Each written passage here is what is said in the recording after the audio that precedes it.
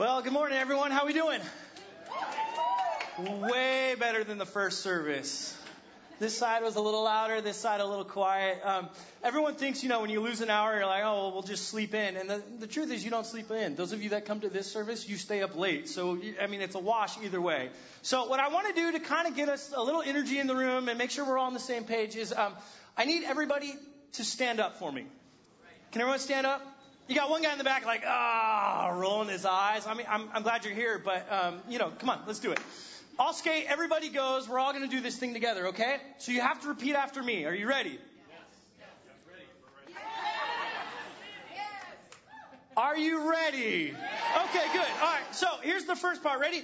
I may be in charge, but I don't always know what to do. I may be in charge, but I don't have all the answers.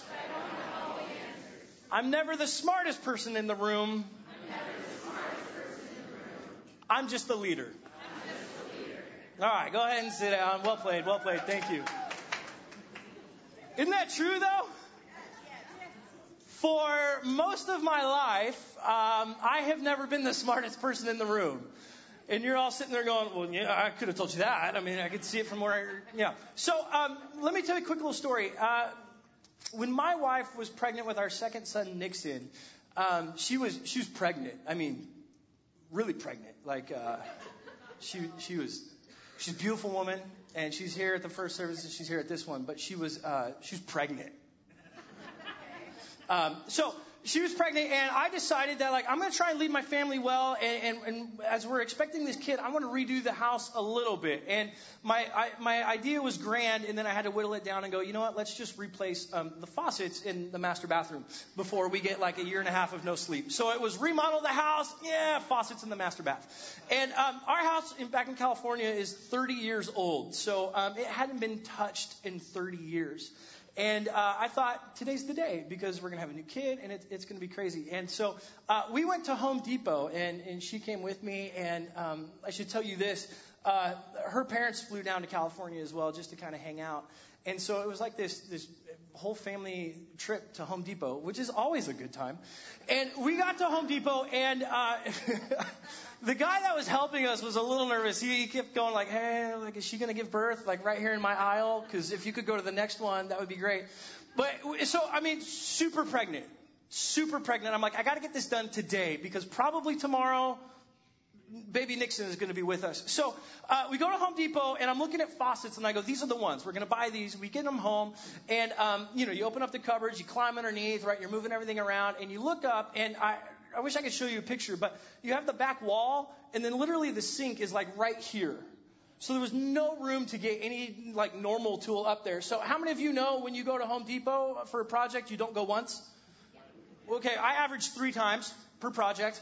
So Mike and I, my father-in-law, we went back to Home Depot, and we got this special tool, right? So we come back up, and we get in there, and that thing had been corroded for 30 years. It was not budging. We got the spray. We got everything that we could do to do this thing. And I gave up. And whenever I give up, I'm like, I'm just going to go down and have a snack and something to drink. And we'll figure it out. I'll think about it, and I won't stew on it. So I go and do that.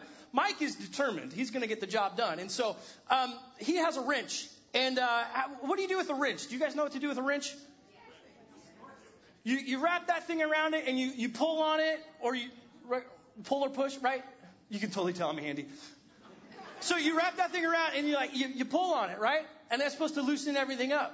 Now, there's a difference between a wrench and a hammer. Mike didn't know the difference. So he got the wrench and just started hammering this thing. The whole pipe is corroded, broke the pipe, broke the sink. I'm downstairs with the grilled cheese and the soda, living life. I walk back up. He comes back down. He's like, Steve, your turn. I'm like, all right, I'll get up there. We'll see what we got. I open up the covers because he closed them again, and I'm looking at the drain and the sink, and he had taken plumber's putty and just massaged it in there and tried to fill all the cracks. So I, turn on the faucet, and it's just going everywhere. It's just a mess. So we sit there and we look at this thing, and we're like, all right, back to Home Depot, because now we got to get a sink. So we go to Home Depot, and we go to buy a sink. They don't have the sink that fits our vanity because it's, a bajillion years old. So we have to go to a specialty store. So we go to a specialty store. We buy the sink. we go and we get it, and it's broken, so it's really easy to take it apart when it's broken. So we put the new one in there, and we try to like get it to fix, and it won't seal, and it's kind of crooked, and it's a little weird, and you turn the faucet on, and it still leaks, and things don't work underneath. And we're like, this is ridiculous. And then we looked a little closer, and we realized the original sink, the drain was in the middle of the sink, and the sink that we bought, the drain was in the front or in the back. You know what I'm saying? So the pipes didn't even line up anyways. So what do? You go back to the store and you got to get another sink. Now, I affectionately refer to my father-in-law and I, at our corporation, we call ourselves Dumb and Dumber Construction. I will let you decide which one is dumb and which one is dumber. But that's how we refer to ourselves. And so we go back to the store. We buy another sink, the same one, so they match. And we go back in and we start installing it, and we can't get this thing to work either. And I should tell you, we started at 9:30 in the morning. It's now evening. So we say, forget this. We're over it. We're frustrated. We're mad. My wife is super pregnant. And I'm like, something like the water, we're going to have a massive leak. She's going to go into labor. And the whole thing's going to be a mess. And my life will be over as I know it. So I talk with Mike and I go, look, here's the deal. You broke the sink, so you get to call the plumber and pay for it. And that's exactly what we did, because we were so frustrated because we tried everything and we couldn't fix it. Plumber comes over, long story short, looks at it and goes, oh, yeah, I know what to do. You got to do the gizmo with the whoosy what's it and flip the thing and put the paste on it. And half hour later, done. Good as new. I was so frustrated. Because we're looking at this thing and you're like, what? We tried everything and we couldn't fix it. And then we had to go and outsource it. And the guy that knows what to do walks in and goes, oh, yeah, boom, done. Have you ever been in one of those situations in life where you've tried everything and you don't know what else to do? You get paralyzed in that moment, right? That's what Mike and I were experiencing. We're just sitting there like, what do you do? So what do you do when you don't know what to do? I think there's two options. What do you do when you don't know what to do? I think there's two options. The first option is paralysis by analysis, meaning you do nothing. You think over the thoughts, and you keep thinking the thoughts of the thoughts you've been thinking. You just think, and at the end of the day, you go, I have no idea. You call it research, but it's not research. You're just going over a bajillion different options and not pulling the trigger on any of them, right? That's analysis by paralysis. I'm really good at that. Mike, on the other hand, does this second option, and that is you throw every other option, you throw everything up against the wall and you see what sticks. The problem with that is you end up making things worse, don't you? Before you find the solution. That check that would have been done, the plumber, it's an hour, half hour, whatever, and the job is done. It's a smaller check. The more damage you make, all of a sudden that's a bigger check and it takes more time. And this is all fun and games when we're talking about plumbing and home improvement projects. By the way, for a nominal fee, Mike and I will come over to your house and we'll break your furniture. And then we'll call someone else to go fix it. So let me know if you're interested. Our prices can't be beat. So what do you do in that situation? Right? You don't know what to do. You've tried everything. And again, we're talking about plumbing, but what if it's relationship? Right? What if it's a friendship? What if it's a relationship with your parents and you have tried everything and it's not working out? What if it's you and your spouse and for years and years and years you've been talking and you're trying to make this thing work and you've done everything you know what to do? What do you do when you don't know what to do?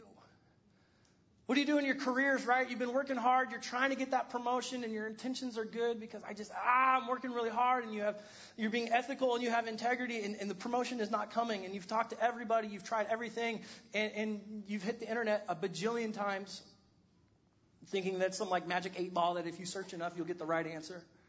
What do you do? See, we do this in business. We do this in relationships. We do this with our spirituality. Some of us have been praying the same prayer for a long, long time, and we've given up because we don't know what else to do, and it feels like God's not listening. So what do you do when you don't know what to do? And here's what I know about us. Here's what I know about all of us. Every one of us leads something. Whether you're leading a business, a nonprofit, some sort of organization, or you're leading the kids in your house. Or quite frankly, you're just trying to lead yourself well. Here's what I know about leadership. All of us are leaders. And the other thing is, all of us are leaders, but we don't always feel like it. Because there's always a bigger, brighter, louder, more effective leader. And here's the interesting about leadership is that when it doesn't go well, you and I are responsible for it. And when it goes well, you're supposed to praise the team. Have you noticed that? So what do you do when you're trying to lead something and it's not going well? And the problem is you're responsible for the dumb choice that got you in that problem in the first place. It's your fault. It's my fault. It is our fault. And the reason we don't always feel like leaders is because we fail. And when the next opportunity arises for one of us to go and lead other people or lead ourselves, what happens? There's that thought in the back of our brain. And it reminds us of the mistake. And it reminds us that we tried that and that we failed. And it reminds us that if we failed the first time, we're probably going to fail again. And some of us were stubborn enough that we just start leading anyways, and we look back and we go, oh, no one's following. Okay? Some of us were too terrified to lead because of all the past experiences. And I love this series that we're in, and I love this chapter that we're in because Peter is going to answer that question that all of us have asked. What do you do when you don't know what to do? And this is our life right now, but let me give you some context in the first century church. There's a persecution happening that is unreal to me. There's an emperor by the name of Nero, and he is famous for persecuting Christians. He blamed everything wrong in society, the economy, health, sickness, the coronavirus. He blamed all of it on the Christians because they were a small little segment of the overall population. And so he's famous for rallying and gathering all these Christians together, hanging them on pieces of wood or whatever, stakes in the ground. And when nighttime rolled around, he would light them on fire. And he would light his gardens with these people. Now, imagine for a moment you're in the church. Peter's writing you a letter. You're in this church and you're figuring out. See, this is next level. This is a matter of life and death. So you're in this moment. What do you do in this moment? Because you've tried everything and you've prayed all the prayers. You've talked to all the people. If there were an internet in the first century, man, you would have Googled everything. You would have figured it out. And what you're doing is not working. And the faith that you put in God does not seem to be paying off. You've tried everything and it is not working. What do you do in that situation? And Peter provides an answer for it. These are timeless truths. They're beautiful pearls of leadership wisdom. I mean, it's perfect. So if you have a Bible, go to 1 Peter chapter 5. 1 Peter chapter 5. And we're going to start in verse 1. And I want to give you a heads up as you're flipping there. I'm going to throw a lot at you. This is going to be more teaching than preaching this morning. There's a ton of information in this. So you've been warned. And also, I should tell you this, that we're going to start off with talking about the older people. And then point number 2, we start talking about younger people. So we have an equal opportunity for everyone to be offended this morning. So enjoy. Don't take it up with me. It's Peter, right? Just the messenger. Okay, he wrote the stuff. And then the second thing is this. There are certain environments or situations where you will find yourself being the old person in the room. And there's certain environments where you're the young person in the room. Are you with me? So as I'm talking about these things, I'm going to be painting in broad strokes, big generalizations. But this applies to everybody. So with that in mind, let's dive in. 1 Peter chapter 5, verse 1. You with me? Nice. All right, here we go. Verse 1. To the elders among you, I appeal as a fellow elder and a witness of Christ's suffering, who also will share in the glory to be revealed. Okay, real quick, and we'll move on. Those of you who are new to church, you interpret this verse more easily than those of us who are longtime people, because you read the word elder and you think older person, and you are correct. That's what Peter's saying. He's not talking about elder as in like the office, the church office, or the position that a person holds within church leadership. That's not what he's saying.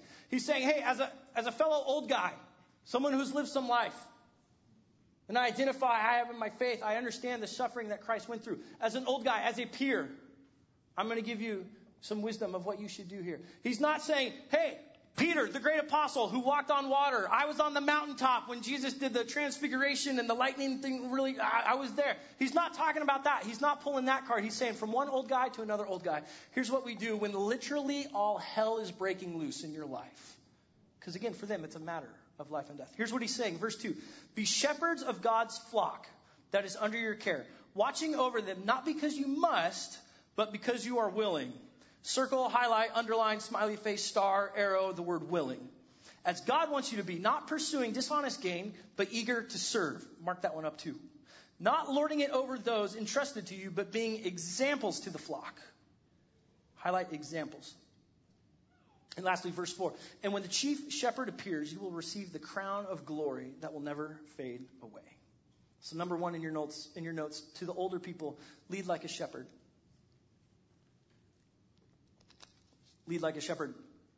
Now, I grew up in California. I've never seen a shepherd before in my life. I know very little about farming or agriculture or anything. So I do a little research. And as I'm mining through this text, trying to figure out what does that even look like, that word willing that pops up, it's not like, well, all right, I'm willing to take the trash out because it's got to be done. I guess we should empty the dishwasher because that's got to be done. It's not that. It's like, yeah, I can do that. No, I can help there. I know how to do that. There's willingness. There's an excitement about it. I gave you a couple bullet points underneath. You could simply write this. Be enthusiastic. Be enthusiastic. Trash has to be taken out. May as well be enthusiastic about it. Instead of, eh. Now, broad stereotypes, but older people can tend to be grumpy. See how delicate? I'm like tiptoeing around this. Do you see it? Especially in the church, because we sit there and go, well, I used to do that. Or I did my time. It's someone else's turn. And Peter is writing and simply saying, no. Be enthusiastic. There's work to be done. It's the lifelong Christian. I've been following Jesus for 35 years and it's been great. Really? Tell your face. Because it doesn't you know what I'm saying? Like, be enthusiastic. When the worship set is here and we're singing, be enthusiastic about it. Because here's why.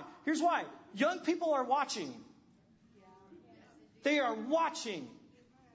And they may never ask you the question, but they are getting answers from you by how you behave and how you act. And how you worship and how you serve and how you follow Jesus. They're watching.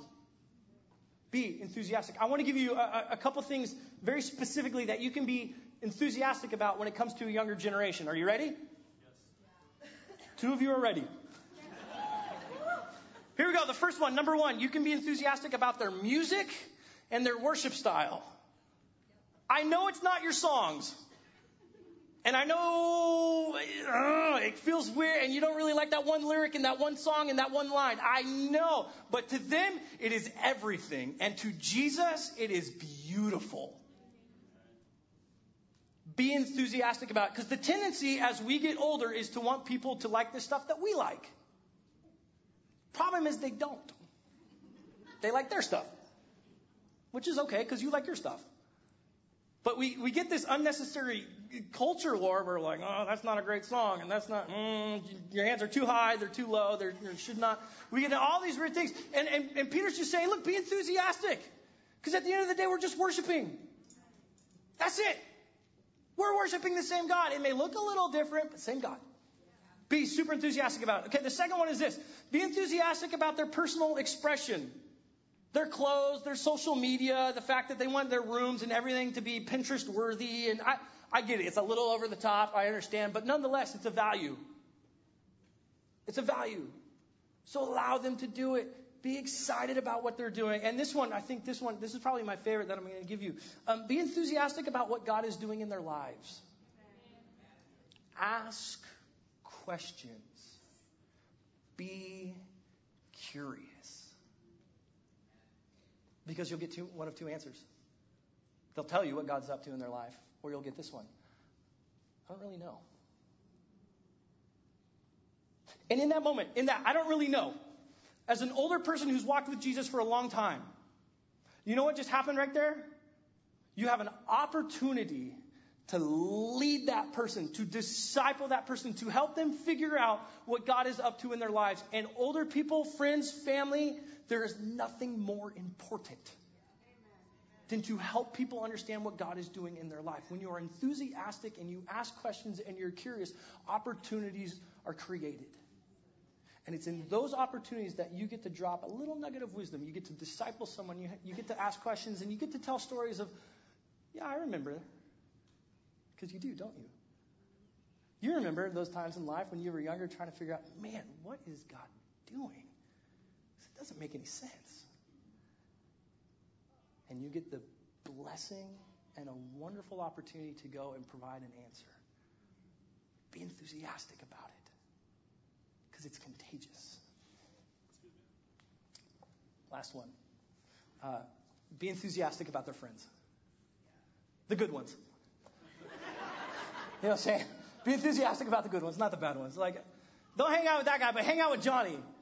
So if it's your kids, right, you're like, hey, have you hung out with Johnny? What's Johnny doing? You should hang out at Johnny's house. I'm really excited you're hanging out with Johnny this weekend. What are you and Johnny doing this weekend? You should go hang out with Johnny. I love Johnny's family. We should go over there and be enthusiastic about what they're doing. Why? Because they're enthusiastic. And if you're always coming down on them and always saying you should change, you should do this, and you're like the get off my lawn guy, but in the church setting, if that's who you are not going to be able to give answers to questions they're asking because they will not ask you. Because they already know the answer. It's a beautiful morning. Okay, a couple other things that we were talking about, right? That whole idea of serving others. And I don't want to belabor the point, so we'll touch this one and we'll move on to the next one. But he's saying, hey, if you're going to lead like a shepherd, you have to serve people. And the best way that I know to define service and what this looks like is if you are the one doing the serving, the person you are serving should get the benefit. They should get the blessing. There should be more value added to them. If you are doing the one serving and your life is better because of what you're serving, I question how well you're serving. Because the whole idea is we serve other people and they reap the reward and the blessing. This is Jesus. This is Jesus. And then the last one, and this is the most difficult one. If you want to lead like a shepherd, you have to lead by example. Oh, that one's so hard. Because we can't blame anything else if it goes wrong, right? Because it's us. It's the one in the mirror. Like, this is so difficult. And yet, as parents, you know this intuitively. As parents, if you don't want your kids to talk bad about someone, what do? You say, don't talk bad about people. But if they see you talking bad about people behind their back. See, when it comes to parenting, more is caught than what is taught. We even have a phrase for this, right? We say, do as I say, not as I... Oh, so you know it. Because leading by example is so difficult. Now, we need to give ourselves some grace. And yes, God is going to fill in the gaps. And where we're weak, He's going to be strong. And, things are going to be okay. I'm not talking about that. But I'm talking about leading by example because they're watching. Because they're watching. My dad is one of my... I love my dad. My dad is one of my heroes. Because for a guy who's pretty sporadic and spontaneous, he modeled what it looked like to have self-control, to be disciplined. And I'm pretty much like this, depending on the day. And my dad's like this, just consistent. And I can count on my hand the amount of times growing up that I watched my parents fight or have a discussion, whatever you want to call it. Seriously, I never saw it.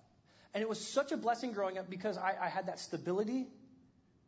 I didn't worry about that. I just knew that, like, okay, we're good. We're good. We're good.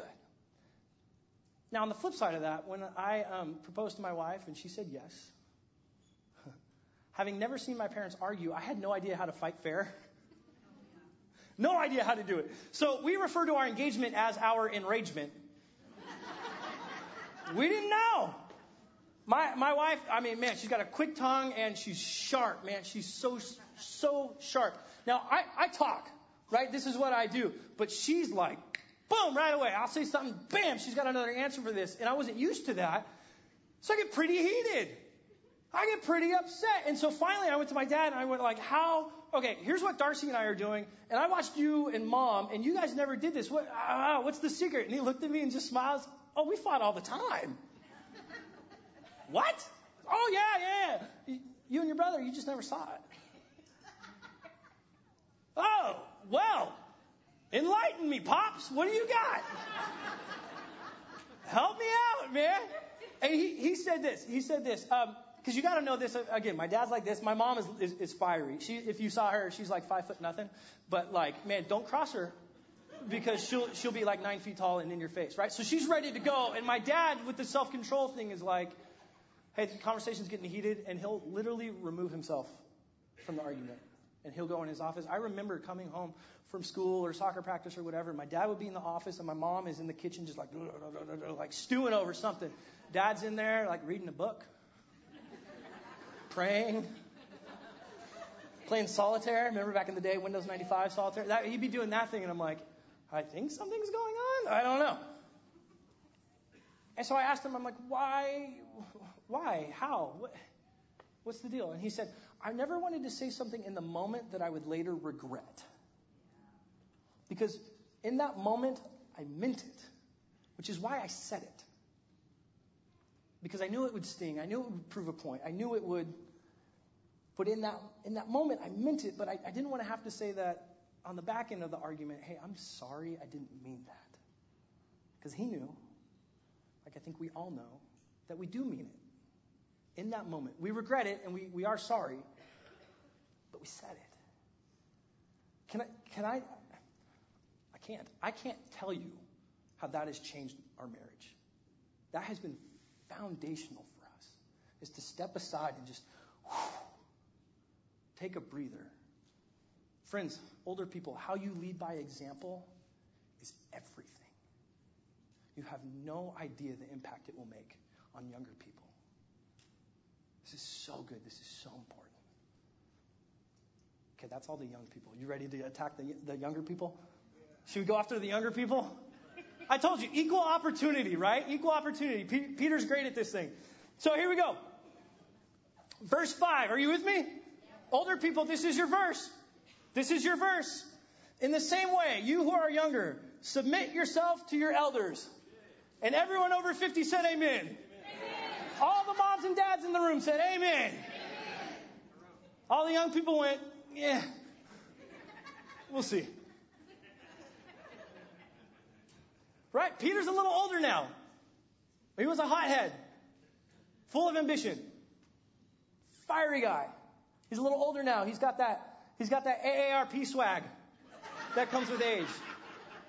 He's full off of the senior citizen discount at the restaurant. He's enlightened.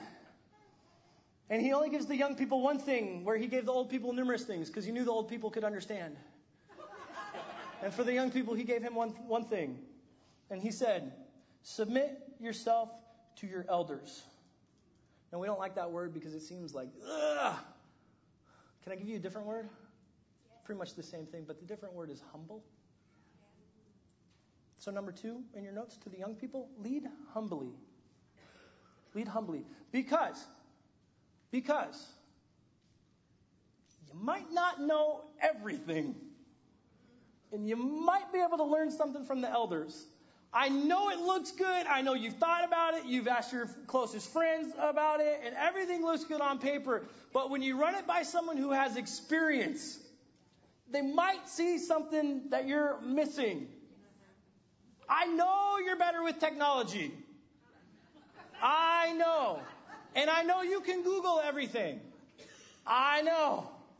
But there are just some things that take time. Lead humbly, because while you're full of fire and passion and you have the vision of what you want it to look like, what the relationship's supposed to be, the business, the nonprofit, the whatever, the vacation, the travel, the Instagram, the social media. What you have the vision for it, but you might not have the wisdom for it. You might not have the wisdom. So young people, can I give you a couple things of what we can learn from the older generation? This is really, really important. We can learn a lot from this. Go ahead and take some notes. I told you, lots of teaching, tons of stuff I'm throwing out at you this morning. Number 1, if you humble yourself, you can learn. Because the old school way is better for a couple things. Here's the first one. Ready? Finances. Finances. I'm painting with broad strokes. These are all generalities. So just, hang tight. Don't get mad at me again. This is Peter. But actually, this is me. This isn't Peter. This is all me. You can email me at Kurt at North Coast. North County, not North Coast, sorry. I'm new. I still don't know what church I work at. Should humble myself under his leadership so I could figure. Okay, anyways, the first one is finances. Because, as a general rule, young people, we live for the moment, don't we? Yeah. I'll swipe the credit card. It's fine. I'll figure it out later. Yeah. Older people, as a general rule, have done a much better job of saving, and they've learned this thing called delayed gratification.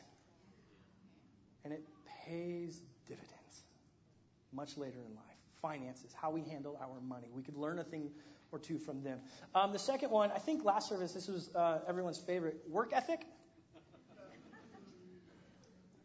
Well, that got quiet.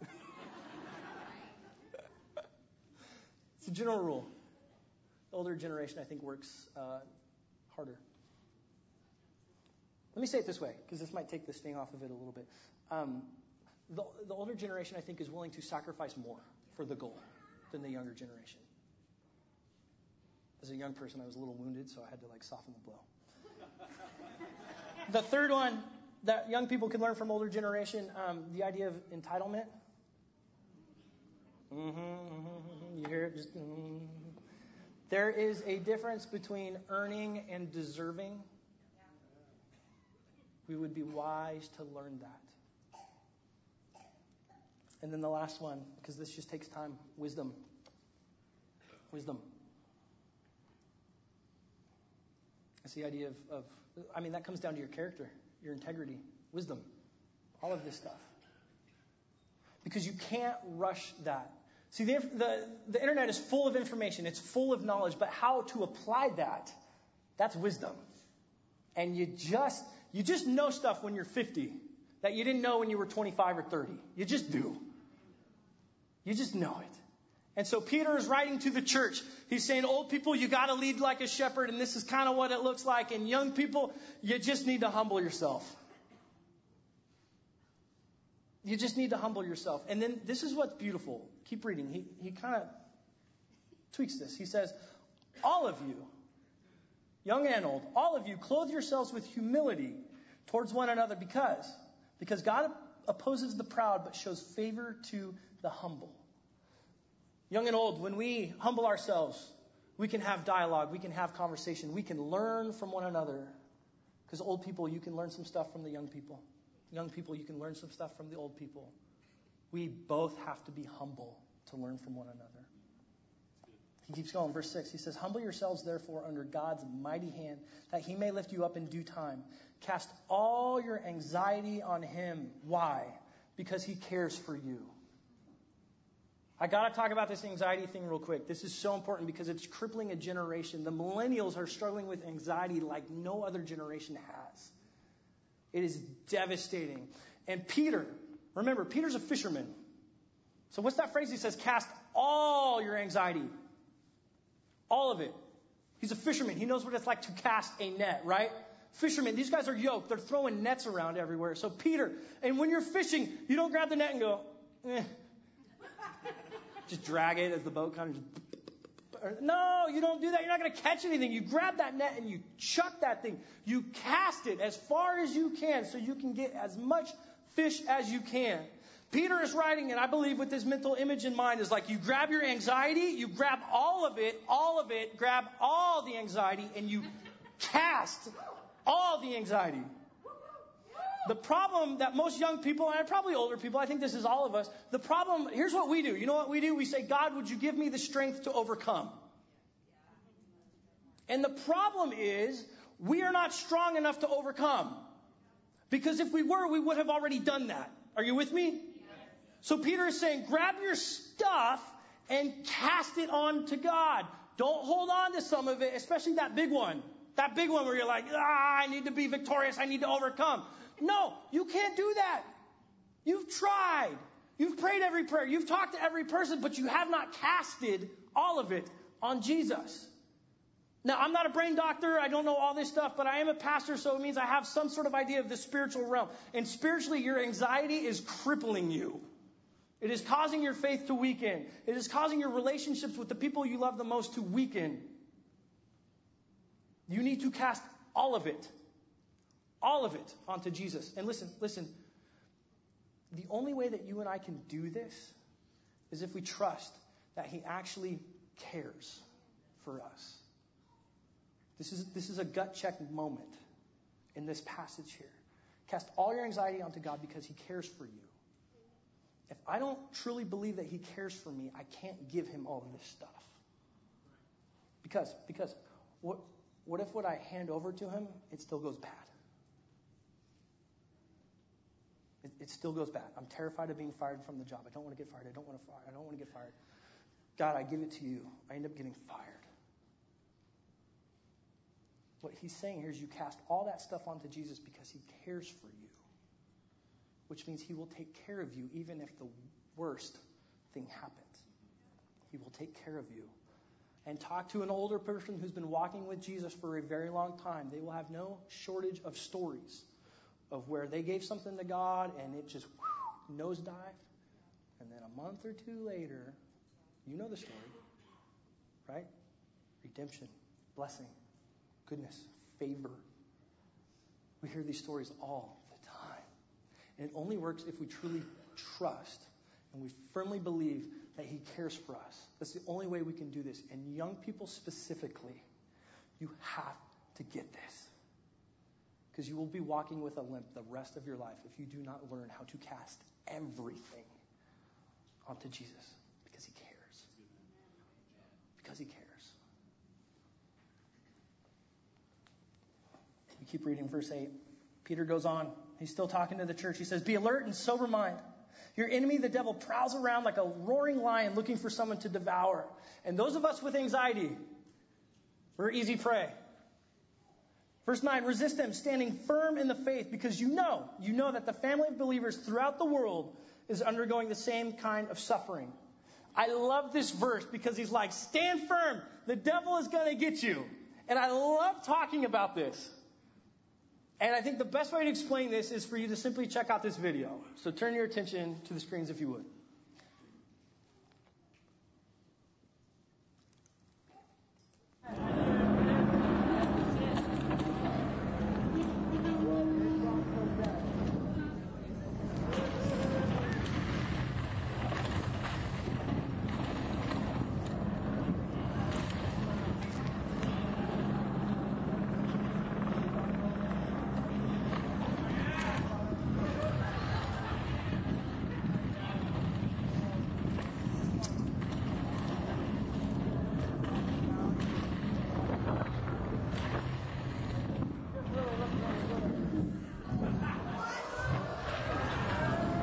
Nailed it.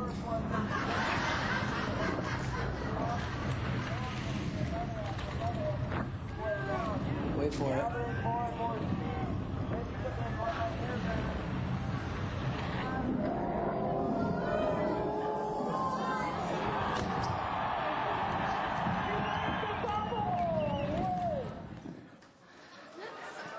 I was so embarrassed when Joel and the production team, and they found that video of me, they're like, we got to play it. I was like, okay, if you must. I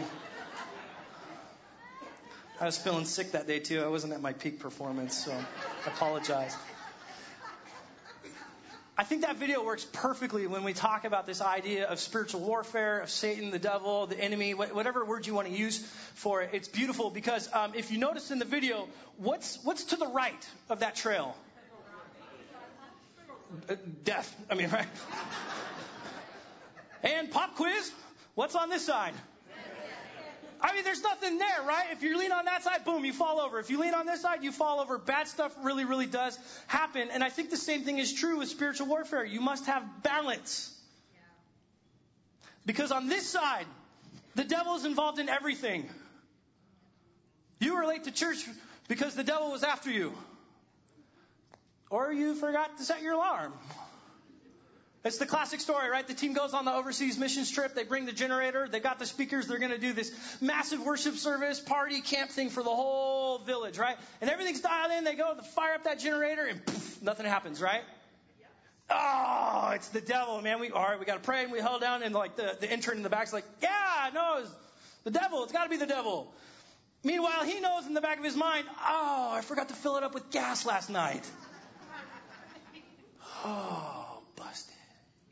See, on this side, the devil's in everything, right? You couldn't get the good parking spot this morning because the devil was blocking you. Or you were just a little late. And on this side over here, there's no such thing as the devil. It's just the consequences of your dumb choices. And the devil has you right where he wants you. Because what do you and I do if we're on this side? We look at everybody else and we judge them. Well, if they would just get their life together, they could be more like me. Because I have my life together. And instead of it being the family of believers, it becomes the us versus them. And we look down on people and we judge people and we think really rude thoughts about them. When we talk about this, we have to be balanced on this issue. It's so incredibly important. And when you struggle with anxiety, when you're going through a difficult situation, when you don't know what to do and you've tried everything, it could be that the devil is after you. So we have to be sober-minded. We have to be alert. Because he's looking for somebody. And when you and I are living in sin, when you and I are not walking in hope and faith and obedience, we're an easy target. We have to be balanced in this approach. Peter wraps it up with this. Number 3. I'll give you the point and then we'll close with verses 10 and 11. Number 3 in your notes. To everyone, stand firm when life gets tough, because it will. Stand firm when life gets tough, because it will. And I want to read these 2 verses for those of you who have been suffering for a very long time. Life has been tough for a very long time for some of you in this room. With a room this size and this many people in there, some of you have been carrying things for a very long time. You've been struggling for a very long time. You have been praying the same prayer for the same thing for a very long time. And I want to give you some hope. Remember, Peter is writing to a church that every week people are getting picked off. They're being put to death. They're being persecuted. And he ends the book of 1 Peter with this. Verse 10. And the God of all grace, who called you to his eternal glory in Christ, after you have suffered a little while, will himself restore you and make you strong, firm, and steadfast. To him be the power forever and ever and ever and ever and ever. Amen. For a little while. See, the tendency for you and I is to look at this life on earth and to just go, I've been suffering, Jesus. I've been suffering for a very long time. But we forget about eternity. And if we're not careful, we can judge God's goodness solely based on what happens here on earth. This little dot on the massive timeline called eternity. We can judge God's goodness based on just the life that we experience here on earth. And we forget about eternity. We forget about heaven. And what Peter is saying is, he's like, man, if you can hold tight, if you can resist the devil, older people, you've had some of these experiences and you have seen God work through them. If you can share the story with the younger people, if you could just humble yourself and slow down for a second and listen and learn, you could get some hope from it. And because for a little while, we suffer this for a little while. And we get glory.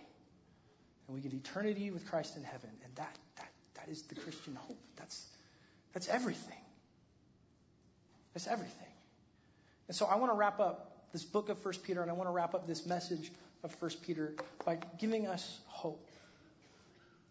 Because I think all of us in this room, we all have a story of suffering. Whether it's a health battle, it's a relationship battle, it's finance. I mean, pick it, right? We've all struggled with this. And I know the text says for a little while, but if we're honest with one another and honest with ourselves, it has been a long time. And I just want it to end.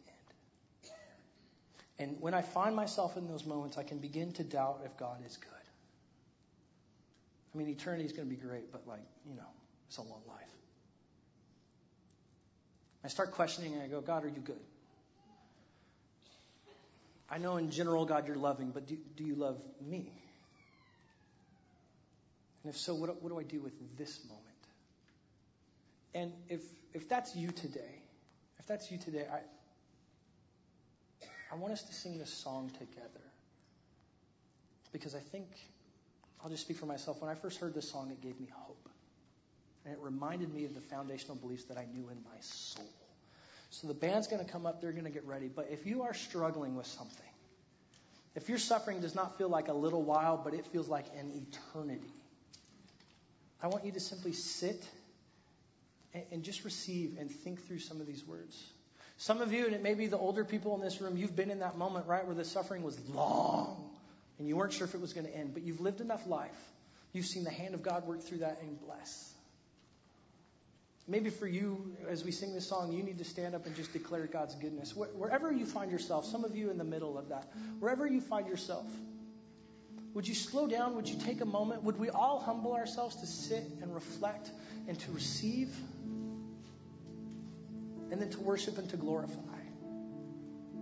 So, Father, that's our prayer. Lord, with this song, would it minister to people that are here this morning who are hurting? Father, would it offer them hope? And would it give them encouragement? Lord, would you remind all of us that life here on earth, man, it is short. It's just a little while compared to eternity. Lord, I pray that we would focus on that and that would change everything for us, Lord. So God, for my friends that simply need to receive and to be reminded, I pray that this would bless them. And for others who know that this is true, Lord, would you receive their worship and all the praise? Father, would your Spirit speak to us in this moment? We pray this in Christ's name. Amen.